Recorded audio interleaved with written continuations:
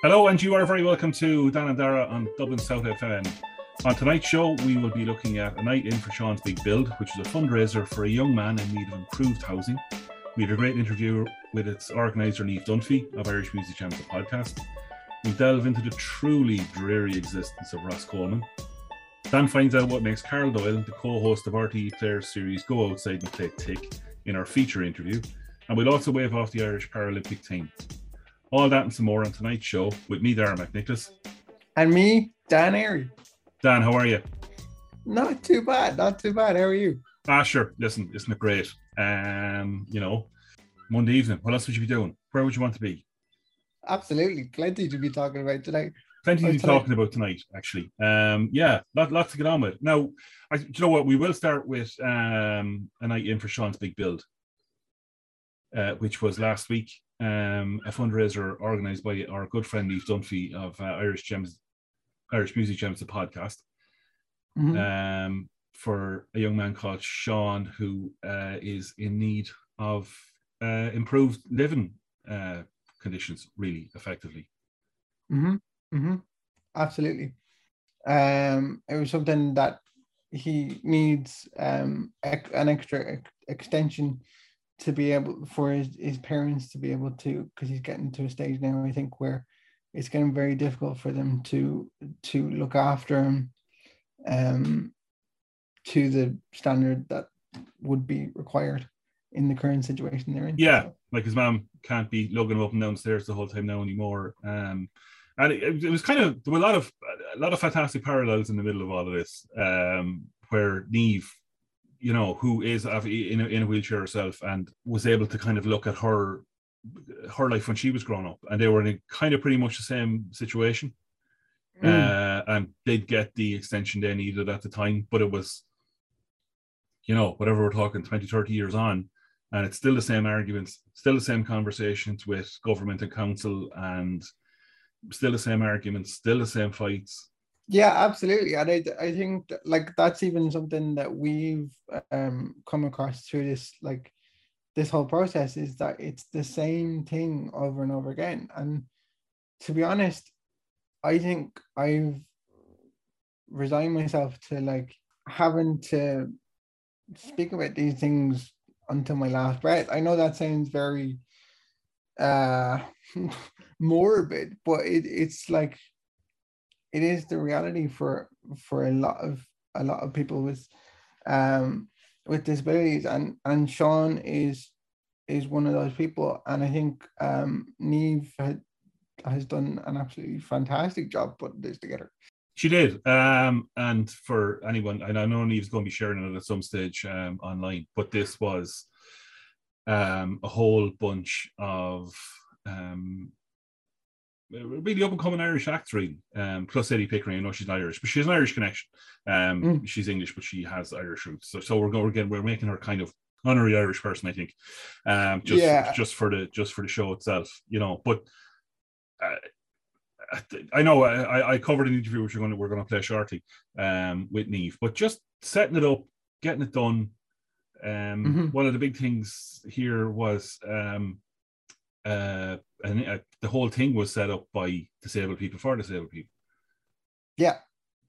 Which is kind of fantastic. And it reflects where, you know, we're talking about getting back to normal society and stuff like that. And, you know, getting back out and opening up concerts. And, you know, and I think one of the things Niamh was always kind of pushing for as well was that we don't lose contact with people who can't make it, who suddenly we're kind of being included just because everybody else is forced in situations. So you have artists putting on online shows or taking that into consideration, and they're able to reach everybody that maybe they won't just suddenly go, yeah, here we go, that's right, don't need that anymore.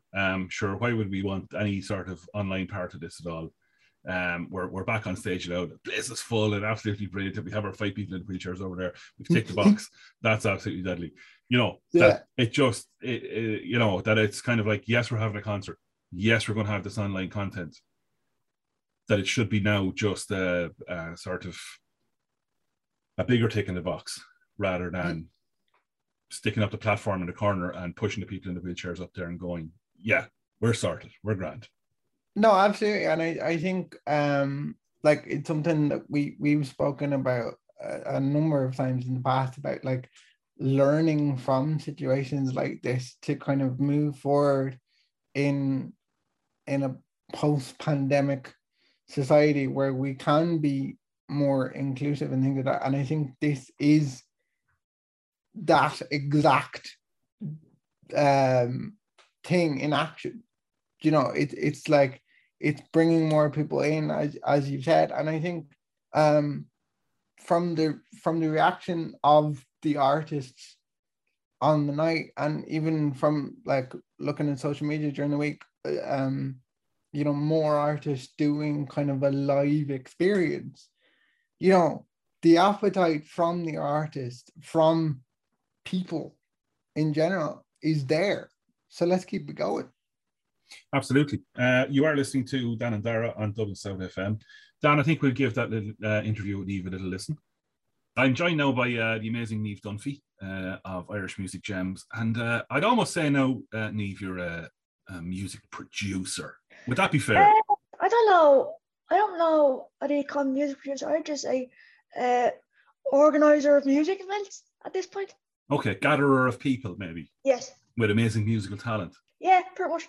Yeah, so today I just wanted to catch up with you as regards the big night in for Sean's Big Build, or the night in for Sean's Big Build, which I was very lucky to attend. Yes, I bought a ticket with a whole load of other people, and it was brilliant. I have to say, I was pretty much impressed. Thank you. So well done. You made a few quid. Yeah, 540. Brilliant. That was between like. So some of it was the tickets, and then other bits was like people putting in the GoFundMe while we were on the shows. But that's what was adding up from all the different places, and then it was like people handing me money afterwards and that kind of a thing as well. So. Fantastic. Is the GoFundMe page still open? Yes, it is. So the part of it, I suppose, was the whole for a disabled child, but more importantly, by disabled people. Yeah, that was a really big thing for me. Yeah, it was huge. And it just kind of goes to show, especially with the online stuff, just simply what can be done. Yeah, exactly. Because take me, for example, Dara, you know me very well. You know my hand dexterity isn't great, hence why you edit my podcast and stuff. But so what I wanted to do was, like, you met my friend Porrick Farrell that night as well, who did all the tech stuff. I kind of wanted to show that with two of us doing it, it can be done the same way as an able-bodied person as well. Yeah, and I have to say, I suppose, is it fair to say that the outlay from an expenses point of view isn't huge? Nothing, really, to be honest. This was all done over Zoom. Yeah, I think. And with tickets were through Eventbrite. Yeah. And that was it. Simples. That was literally it. The only thing I paid for was, you obviously have to start paying for Zoom subscriptions because to go over the 45 minutes, but that was like it. It was like €14. Yeah, that's okay. Yeah, I mean, it just goes to show you what anybody can do. Never mind, you know, being big promoters, or you know, if you're MCD or putting on, you know, you can put on a very, very simple show. Doesn't take much either. No, it didn't. I mean, I didn't see anything. I mean, the sound was fantastic. Thank you. The quality of it was absolutely brilliant. Thank you. And I think it was actually just a pleasure to. Now I know a lot of it was quite funny because you had various different artists who were kind of meeting each other and who were aware of each other kind of through other things, and that was lovely. That I really enjoyed that. I wanted that because it's kind of like, obviously everybody on there pretty much I'm friends with. But like the way it kind of went for me this year was everybody I met on that I met through somebody else. So take for example, with like by having Katie on the podcast, I met Tara, Sadie Picker, and also knows Tara. I wanted it to also be a networking thing for all of us as well, because Nate and Mac and Tara had never met each other and actually they get on really well. Right. Do you know what I mean? Yeah, that is. I mean, it came across a lot of love in the room. A lot of love for you as well, I have to say, and even in the room as well, which was nice to see. It was an enormous amount of love for me in the room that I was actually kind of shocked about, to be honest. Why? I don't know. I think you know me very well there. I'm very like critical of myself, and I'm always afraid that these things aren't going to come off as well as they do. Yeah, I suppose, and fair enough. I mean, this was a pretty big a big undertaking. I mean, and it shouldn't be underestimated. I know we're kind of going, yeah, sure, it was Zoom, it was free, it was grand, but to actually put it all together though is, to get all of those people in the one place at the one time. Okay, Sadie Pickering was pre-recorded, but still, even to do that, and get that edited and brought in, and to be able to play it in the right place at the right time. And I know Pádraig's not the most technically minded person either. It's not what he does. He's very good at it. But he did very well. He did incredibly well. And to be honest with you, for that whole week, because I was unwell, he kind of took the reins of stuff. Okay, so a useful chap to have. A lot of sitting on Zoom together, him typing out the running orders and stuff like that, and trying to figure out the best way of doing things, making sure Sadie's audio ran properly. I'd say we spent about, for the whole 2 weeks up to this, we spent about 12-15 hours on Zoom together, figuring out the best way for it to come off properly. So there was a lot of contributed time by both of us to kind of. Yeah, have you written it all down? Yeah. Good. Okay, no, it'd be just interesting to, this is how you do it, kind of thing. Because I think our biggest concern was obviously making sure Sadie's pre-record would play properly. Because obviously it's an overlay of audio. It's not so that was actually, to be honest, tops to your editing there, because that was grand. We thought we were going to have more of an issue than we did. Well, sure, I'm very useful when I get going. And it was lovely actually on the night to have Sean there and his mum and dad. Which was absolutely fantastic. Yeah, they are. Yeah. And I think they kind of appreciated your efforts too, which is good and which is important, but it is, but it was nice to be able to see them there and kind of realize actually what all this effort is for. That wasn't planned either, but I was kind of glad it happened when it did, because it does show what it's for. Because one of my friends came back to me afterwards, and we were talking about the importance of how much fundraising for something like that will improve the difficulties that he already has in his life. Yeah, and just to remind people that the event was for Sean to get an extension in his house effectively. Yeah. To improve the quality of life of not just Sean, but everybody in the house. Yeah, exactly. Because his mom was kind of even saying she can't carry him upstairs anymore. Yeah. She's just simply not capable of it. Because to be honest, for me, I seen that page floating around Instagram, and then I looked to see what it was, and I was that brought me back to being, I think, God, would have been about 8 or 9, and we were in the same boat with me, where I had to be carried up the stairs and stuff before I got the extension built and things like that. And so and my mum had to have the same arguments with the council and stuff to try and get. So the world hasn't changed a great deal then, has it? It made me kind of go right, I couldn't do something about this really when I was a kid, because obviously you're not aware of these things. But what can we do to help somebody now that I live as an adult with a disability, and I'm very aware of the fact that these things can happen? Because I think I messaged Pádraig at 7 a.m. I have this idea, do you want to help me? And he was yeah. Lovely, that's what you want, people just jumping on board. To be fair, you did as well, because I was just running you and you were yeah. Oh yeah, but I have no choice, Niamh. I know you'll track me down and run me over in your wheelchair, so I know what the score is. Yeah, absolutely. Niamh, it was lovely to catch up with you. And again, just, absolutely hats off to you and what you've done. It was absolutely fantastic. Just to make a point as well, I also wanted it to be, it's also been a year since we've launched the podcast, and I've had an incredibly busy year with it, as you know. So I wanted it to be the round off of a good year of me taking a break from things for a while.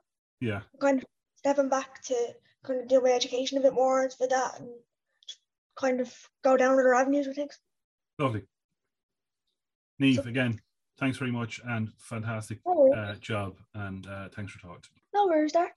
And yeah, I think one of the things that struck me listening to that interview was the production element of it. It makes it easier for people with disabilities to attend gigs, yes, but there still is that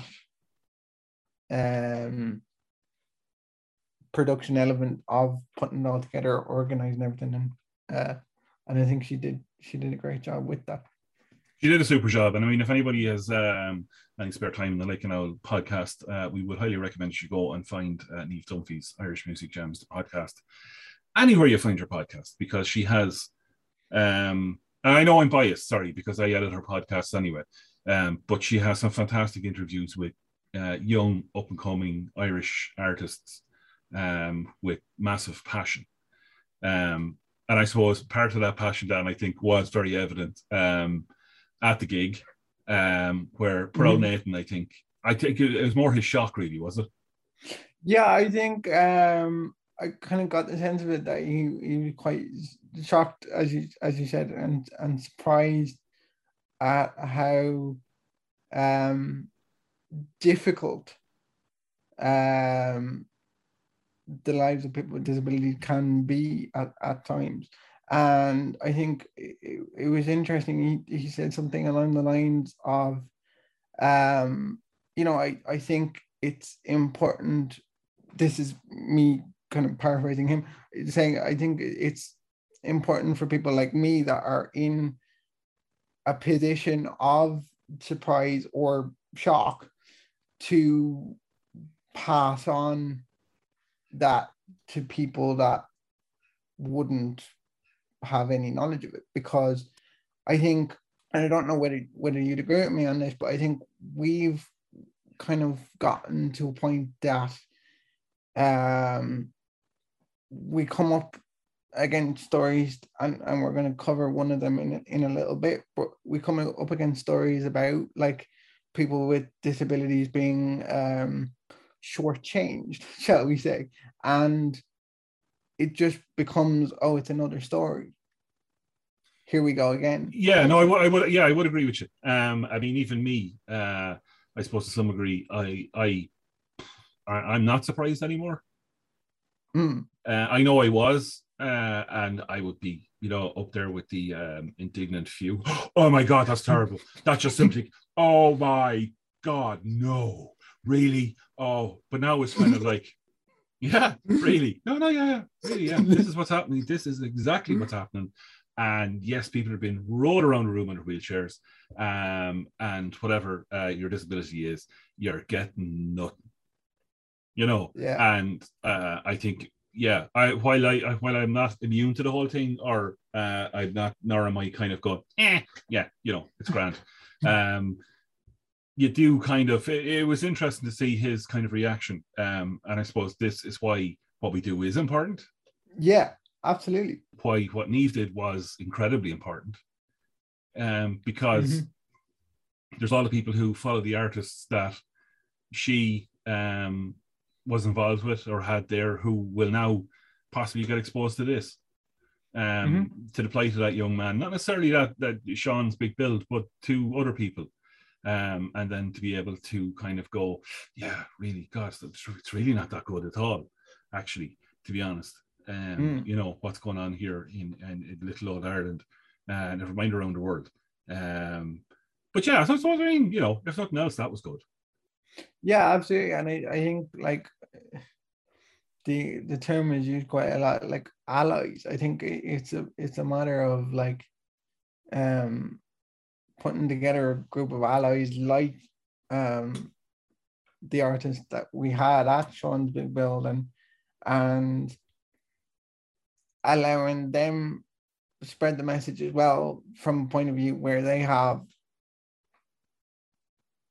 not as much of a connection to disability, where they're spreading it to people that wouldn't have any, and then they're like, oh yeah, okay, I'm aware of this now, so let's do something about it. Yeah, that is very important. Absolutely. And I just like to congratulate Niamh on a wonderful night. It was brilliant. Yeah. And just let you know as well, we will have later on coming up, we're going to have Dan's interview with Carol. It's quite a good interview, Dan. Thank you. Yeah, no, it's quite interesting. We're going to come to that in a minute, but I think, will we have a chat about the truly dreary existence of Roscommon? We shall, yeah. You better get that a bit of context as well, Dan, because it just sounds like I'm going, the truly dreary existence of Roscommon. It just, I don't know, it sounds like a book, like The Diary of a Wimpy Kid or something, but you really couldn't make this up. So the context for that colourful introduction there comes from the headline itself, and I must say, Ross Coleman is a friend of mine. I went to secondary school with him, and he is quite the linguist. So this comes from a article that he wrote for the Irish Times, and the headline is, "I live a truly dreary existence. All I'm asking for is the same rights as all of you." So this is essentially an article detailing his experience of the pandemic, of the lockdown, and how he's been feeling through it. And again, the importance of personal assistance services. So he says, as a disabled person, I often have no choice but to stay indoors because of a lack of personal assistance services. Personal assistance services. How are you meant to have a fulfilling life if you can only use your arms and legs for a few hours a day? And why he says a few hours a day is because, according to HSE figures, 65% of personal assistance service users received less than 10 hours of support a week, which is by no means sustainable whatsoever. Not shocked again there, no, Dan. Absolutely. I think we know that. I think we know that from talking to a lot of people on this show. People with disabilities or additional needs or whatever. 10 hours of support a week. Wow, what are you going to do with 10 hours? Even if you said it's a working week, that's over 5 days. That's 2 hours a day. Put that over 7 days. It's an hour and a bit every day. Just that like half an hour in the morning, half an hour in the evening. Yeah.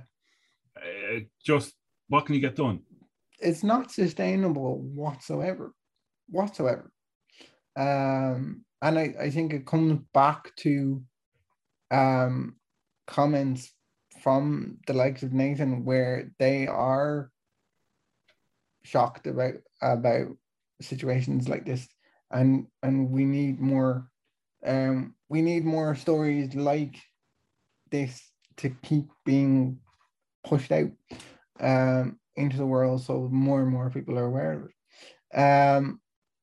And it goes into a little bit more detail, saying commentators have raised concerns about the impact of the pandemic on young people.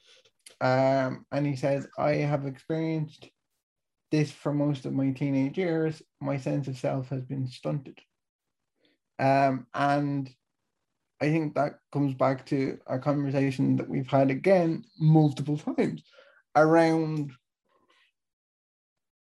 the fact that, the pandemic has kind of been a level playing field, because this isn't just a pandemic situation for people with disabilities. This is like, forget the pandemic. This is the day-to-day situation. Yeah, no, it is. But then we're kind of we did see in the Olympics that the gymnast, sorry, I can't think of her name, who kind of went, all right, that's it, I'm not doing it. I'm looking after my mental health here and the pressure she was under. And then we did make a big hullabaloo about, oh my goodness me, the pressure, we're putting everybody on and we have to look after mental health. And I said, I think the frustrating thing about it is that it's ridiculously simple. Again, it's so simple to be changed. And even there was a story that I was looking at during the week on social media from Jenny Berry, who we've mentioned a couple of times, and she had another instance where she was away in a hotel and she fell in the showers, and she couldn't access the emergency cord because it was wrapped around one of the handrails.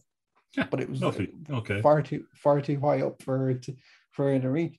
And it was interesting just kind of following her stories afterwards. She was like, I don't want like a major overhaul. This isn't anything major at all. It's just a matter of people changing their attitudes. It's as simple as that. Yeah, looking at it slightly differently. Absolutely. And I think when it comes to like changing people's attitudes and societal attitudes, where do you look? You look at the people that are in power, government and things like that. And we look at like November 2019, our government passed a motion that would make personal assistance services a legal right. Massively important, right? Which was adopted by all present. But unfortunately, with the election and coronavirus, progress on the bill has stalled. This comes back to Ross's article as well. With the government's record on disability rights, I fear that the bill will be forgotten about and that disabled people will be confined to their homes for the rest of their lives. Enough is enough. The government has had a taste of our lives. It must give us our rights so that we can live our lives. Simple as that. Yeah, no, we have discussed that, Dan, on how we've all kind of experienced the life of a disabled person by not getting out through. Yeah, but I think we're past that now and we're going, the hell with that. We're out now. And the rest of you can just stay there if you want. Yeah, sorry, we're getting on with our lives. Tough. You know, I think I just have that funny feeling that's the way it's heading. Yeah. You know, but on a positive note though, Dan, we have the Paralympics coming up. Absolutely. Something to look forward to. For sure. I got a WhatsApp message from my brother last night. He's over in England, and he just sent me a picture of himself and a guy in a wheelchair. And I was like, what the hell is this? And I kind of look at it, and he kind of obviously sent the little text, but Paddy Flanagan, an Irish swimmer. He was heading through Terminal 5 in. Noel was heading back from. My brother was heading back from Spain, and he was heading out to the Olympics. Brilliant. Yeah, deadly. Brilliant you know, he's obviously there in his Irish gear and stuff like that. Now, Paddy Flanagan. I'm not Noel, my brother. He's not an Olympian. He has enough trouble getting around himself. Never mind. You know, but he does have this kind of claim he has a load of medals for everything, bar swimming. But yeah, so I think we have some really good stuff to look forward to. Yeah, absolutely. I know some of our Olympians are already out there, and other ones are making their way. Yes. Hopefully, you know, they have a good trip. You know, I've seen the photographs of Aer Lingus and the Olympians leaving Dublin. You know, I often wonder what that flight would be like. Yes, actually, good point. Yeah, you know what you're getting, right? So it's not like suddenly it's probably like a flight to Lourdes, maybe with people with ailments and disabilities heading out to Lourdes to get the cure. But at least I suppose, you know, could you imagine, you know, they're looking at you going, wheelchair? Oh, no, hold on a second now. Jim, did you know we're getting a wheelchair on today? We're going to have to embarrassingly carry this person down through the middle of the aisle and dump them into their seat. You know, I think, at least you know what you're getting on that flight. Yeah, it would actually be interesting because, like, I've had some experience, shall we say, of issues on flight before. So it would be interesting to kind of, and to be honest, I don't think that would be something you'd hear a lot about, unless it was from the athletes themselves. But it would be interesting to kind of get a point of view on that, about like how smooth everything was kind of going over. Yeah, well, let's try and catch up with one of our Paralympians when they get back. You know, a shout out there to any young. I know a lot of you are probably listening in your downtime, actually listen to this show, because clearly it's going to be podcasted as well. So yeah, you know, give us a shout if you want. Absolutely. Yeah. So Dan, you had a super interview with Carl Doyle. Yes. He very kindly chatted to me earlier in the week, and he is a fellow graduate of the creative digital media course that that the two of us were on. Graduated the year before us. And yeah, he graduated from an IT. We graduated from the university. Just sorry, Carl. tough out there. You know, what can you do?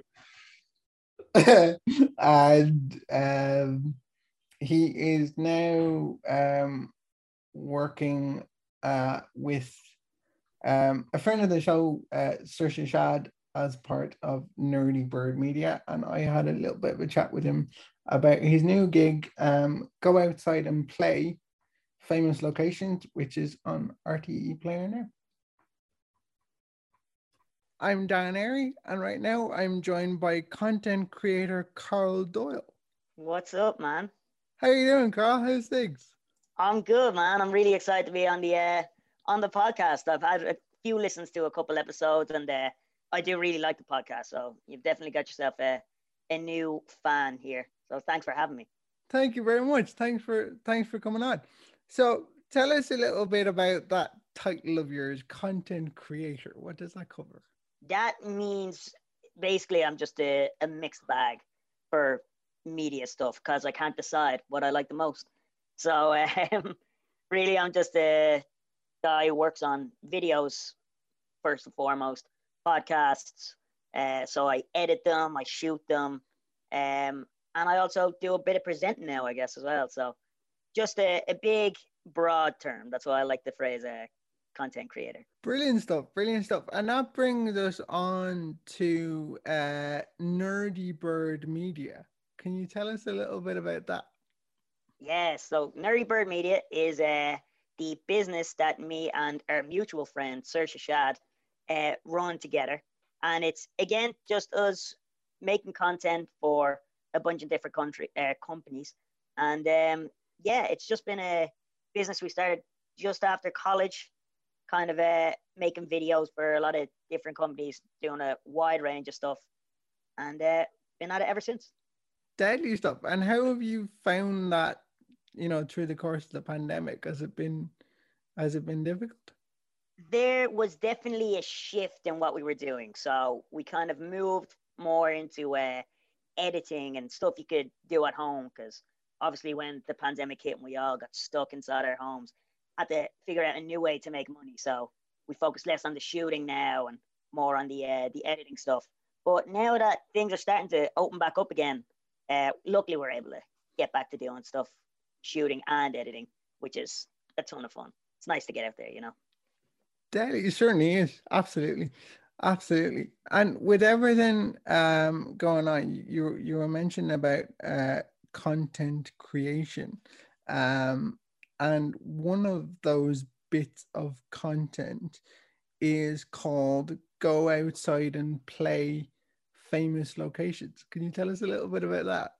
That's the one. So Go Outside and Play, Famous Locations is actually the third season of a series already created by Carl Mullen, and it's all of them are live on the RTE player right now.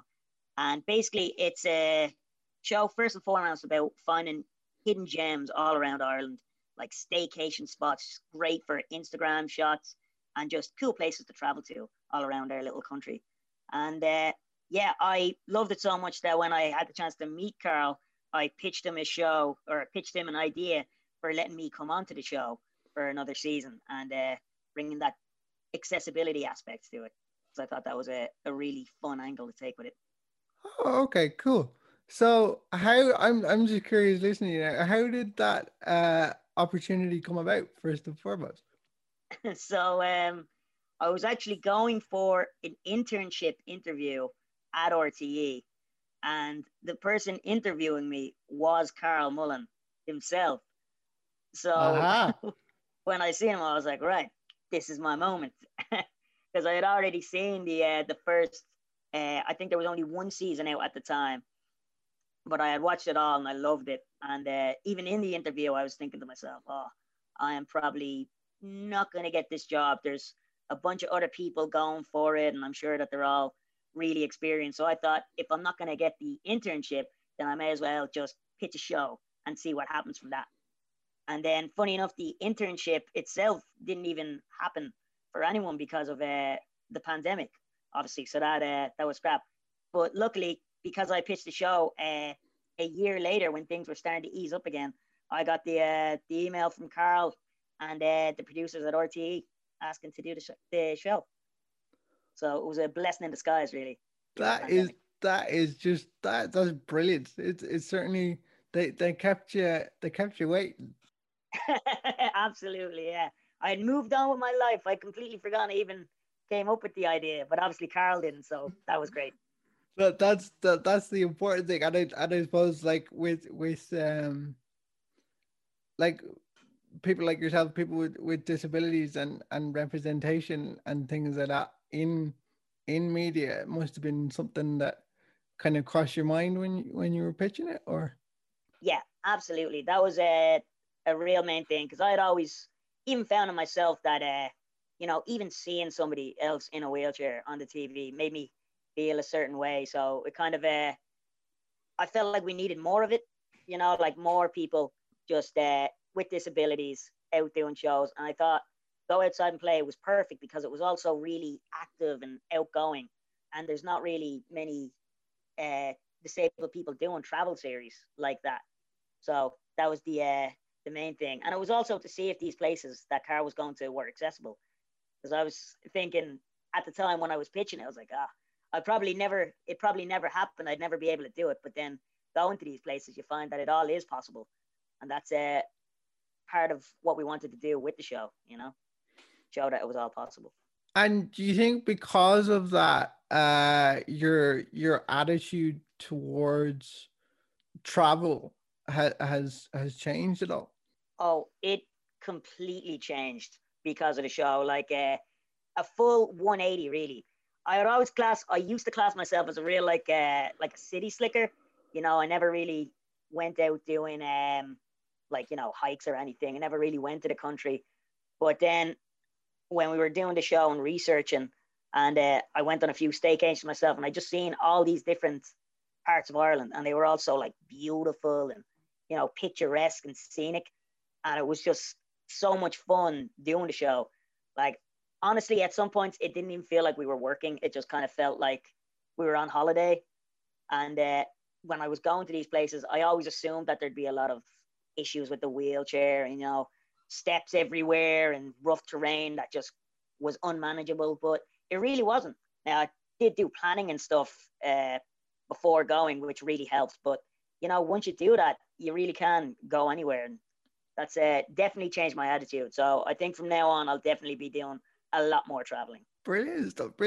Actually, that's something I wanted to ask you around the planning side of things, because I think it's come up with conversations that I've had with Dara before, and just with friends and different people I know, about the kind of surprise that a lot of people get around the planning side of things.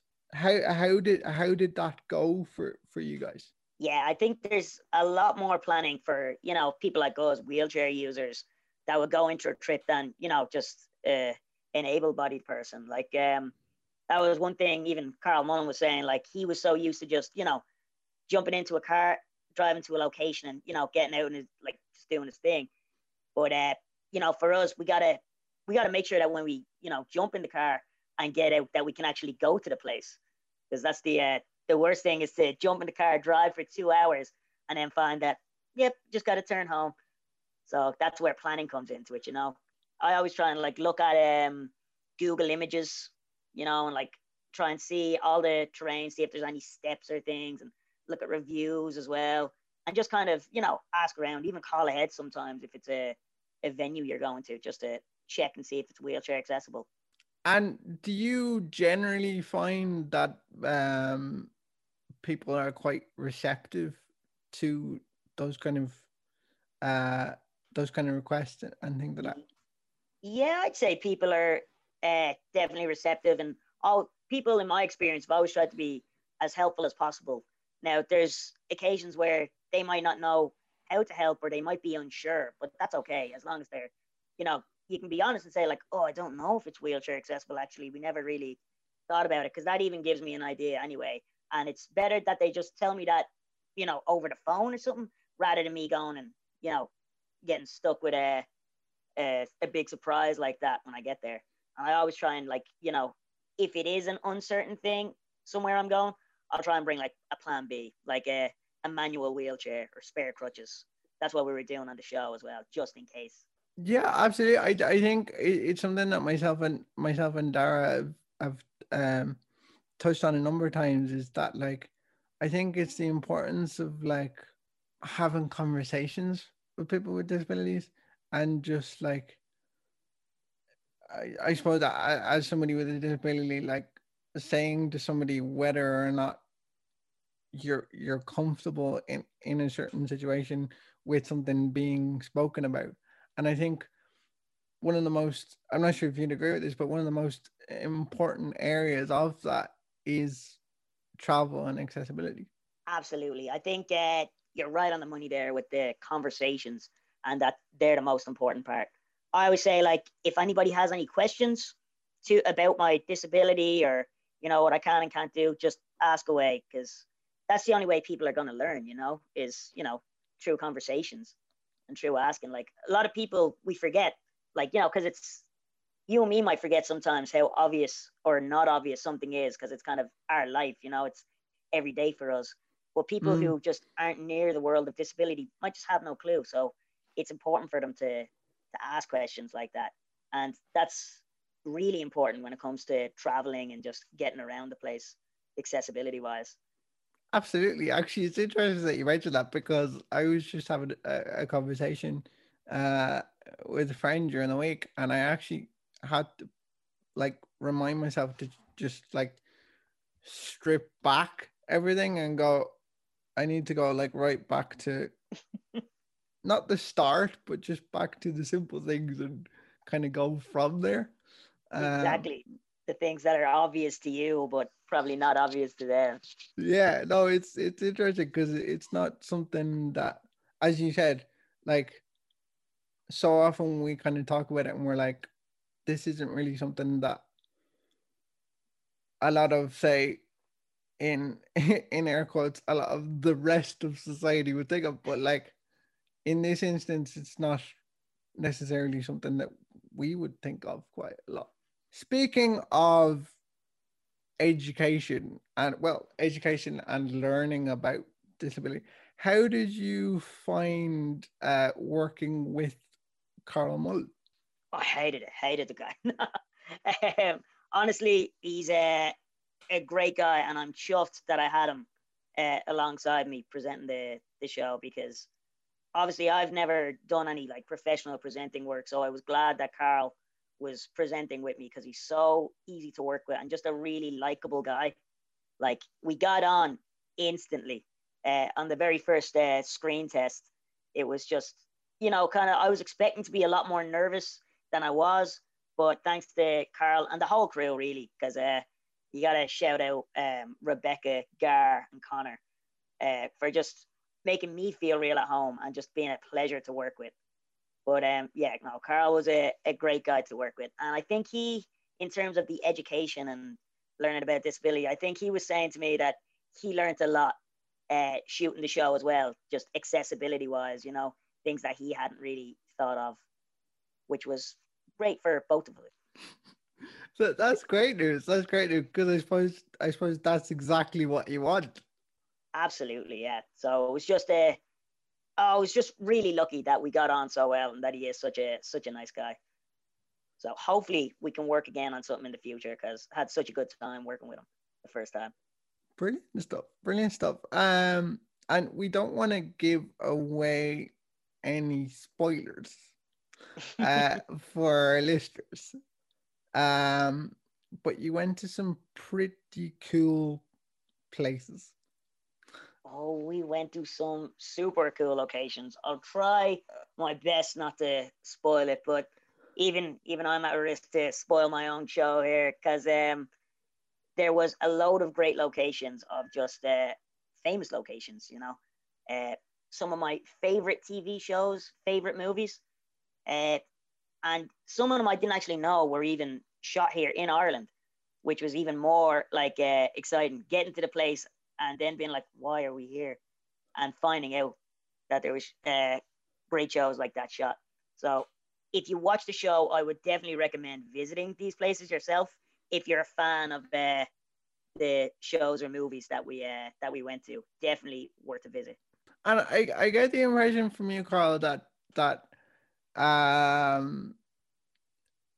doing this kind of thing, I know it might seem obvious, but it seems like you've learned an awful lot as well about where you can go, and kind of maybe a different perspective, being like, oh, I can actually go here. Would that be fair?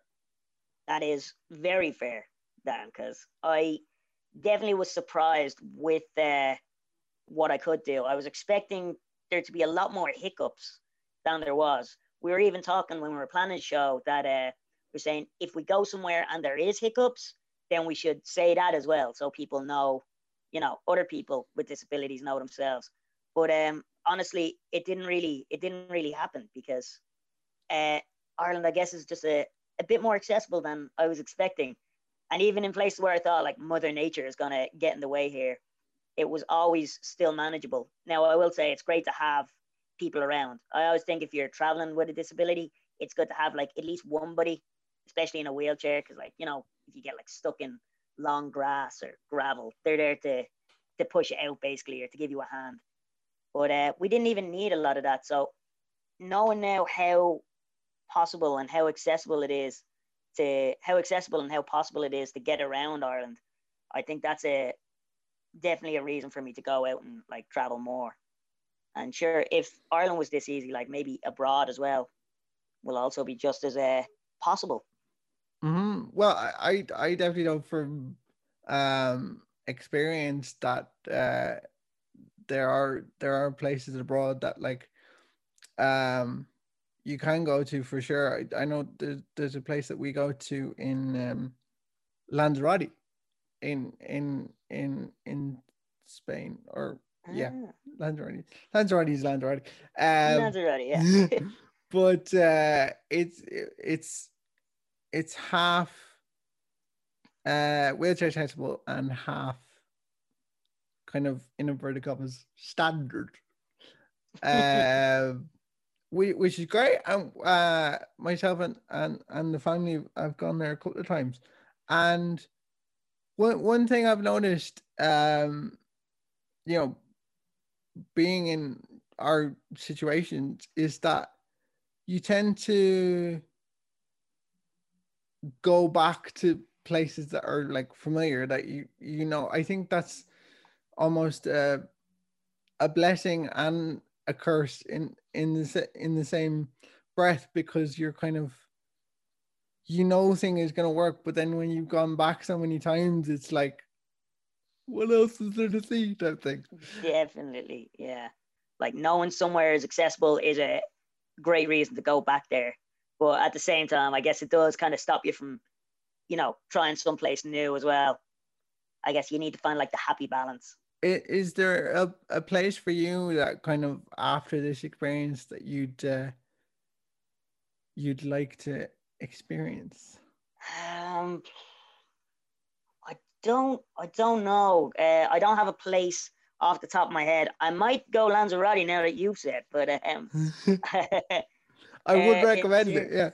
Yeah. In terms of Ireland, Carl Mullen was just telling me to, stay on Instagram and see if you can find cool spots like that. So I'm doing a lot of that now, and I'm also just trying to staycation more, especially now with the pandemic. While it's still going on a bit, staycations are always on the agenda.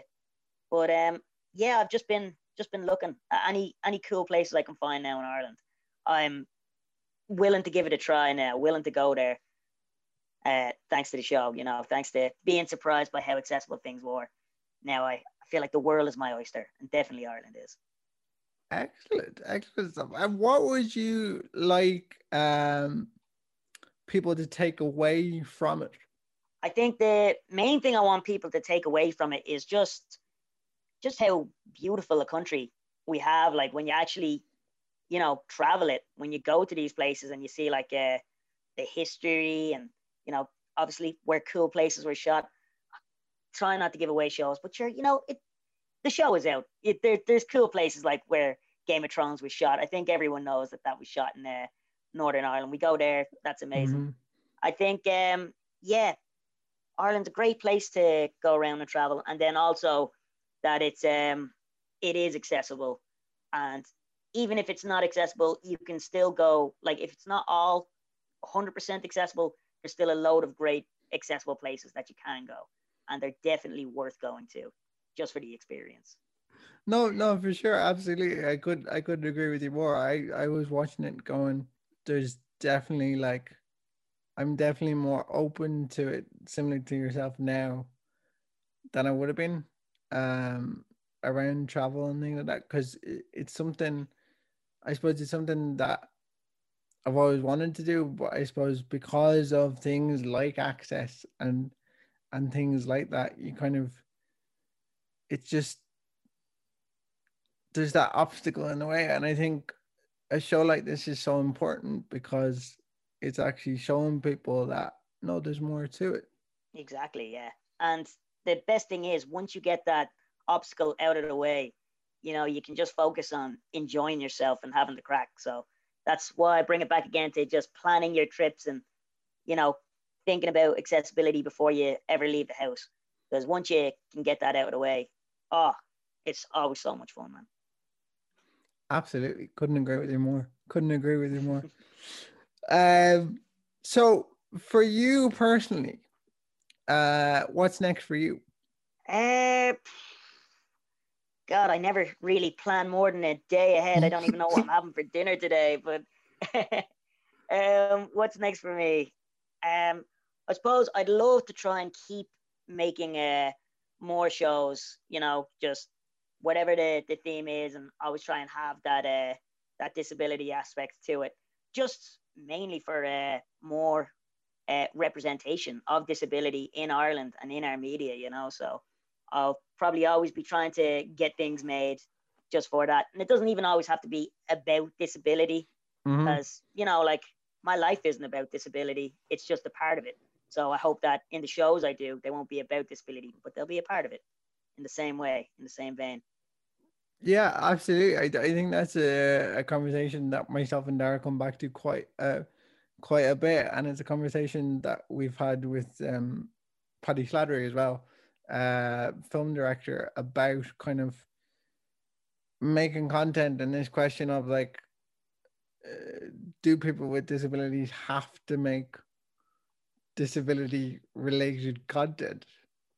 And it's just like, no, absolutely not. Exactly, yeah. Because there's more to us than just the disability. Like even just us doing our own thing, I feel like is a lot of representation and just a great perspective to have in itself, you know? Yeah. I suppose the other side of that argument would be like, if not people like yourself and myself, who else? That's true. We just got to do it ourselves, man.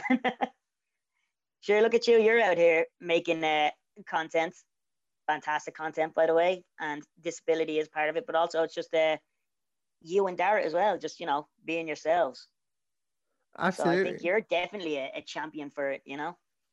Thank you very much, man. Much appreciated. No, no, I think it's I completely agree with what you were saying. Representation is the key. So where can people find you and Nerdy Bird Media? So you can find me, I guess, at Nerdy Bird Media. You can find me at Instagram, Carl Doyle Photography with a K. I'm going to be honest, I don't actually post there much, but I'm trying to do more. Same, you can follow Nerdy Bird Media on Instagram as well. And hopefully you'll see me more on the RTE player if I can, you know, think of more shows to do. Brilliant stuff, Carl. It's been an absolute pleasure talking to you today. Thank you very, very much. We'll talk to you soon. Thanks so much, man. Cheers. So that was Dan's amazing interview there with Carl Doyle. Dan, There was a lot in it. I kind of like Carol's kind of surprised that world is okay. When you get out there.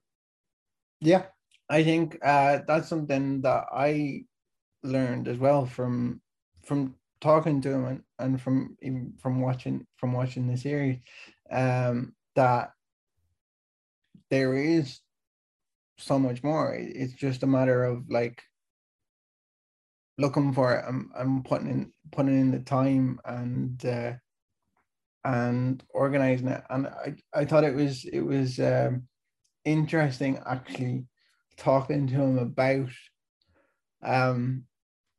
the organizational side of it, because that is like at the forefront of every disabled person's mind when it comes to traveling or organizing meet up with friends or whatever it might be. Just going out the door then.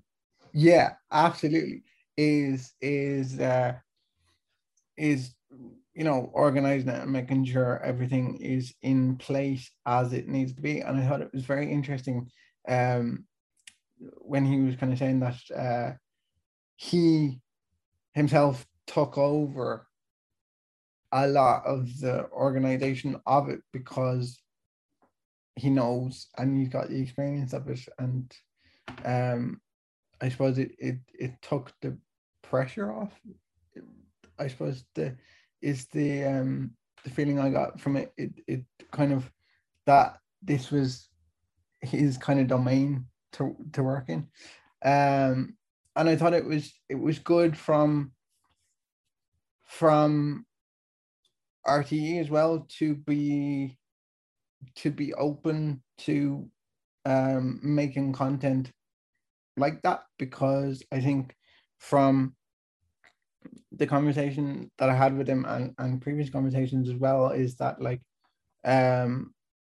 he'd be telling me that it wouldn't ordinarily be at the forefront of their mind. So it's progress in the right direction for sure. Yeah, I think so. I would definitely agree with you there. And I think that's probably a reasonably good place in the jam sandwich of things to end on a positive note. Absolutely. Yeah, so people want to find us, Dan, they can get us at Dan and Dara Ability on Facebook and Instagram if they're really, really interested. And Twitter as well, if you want. Yeah, and Twitter. I don't do Twitter, man. Twitter's a toxic place. It's just not a nice place to be at all. So this has been Dan and Dara on Dublin South FM. I have been Dara McNicholas. And I'm Dan Airy, and we'll talk to you very soon.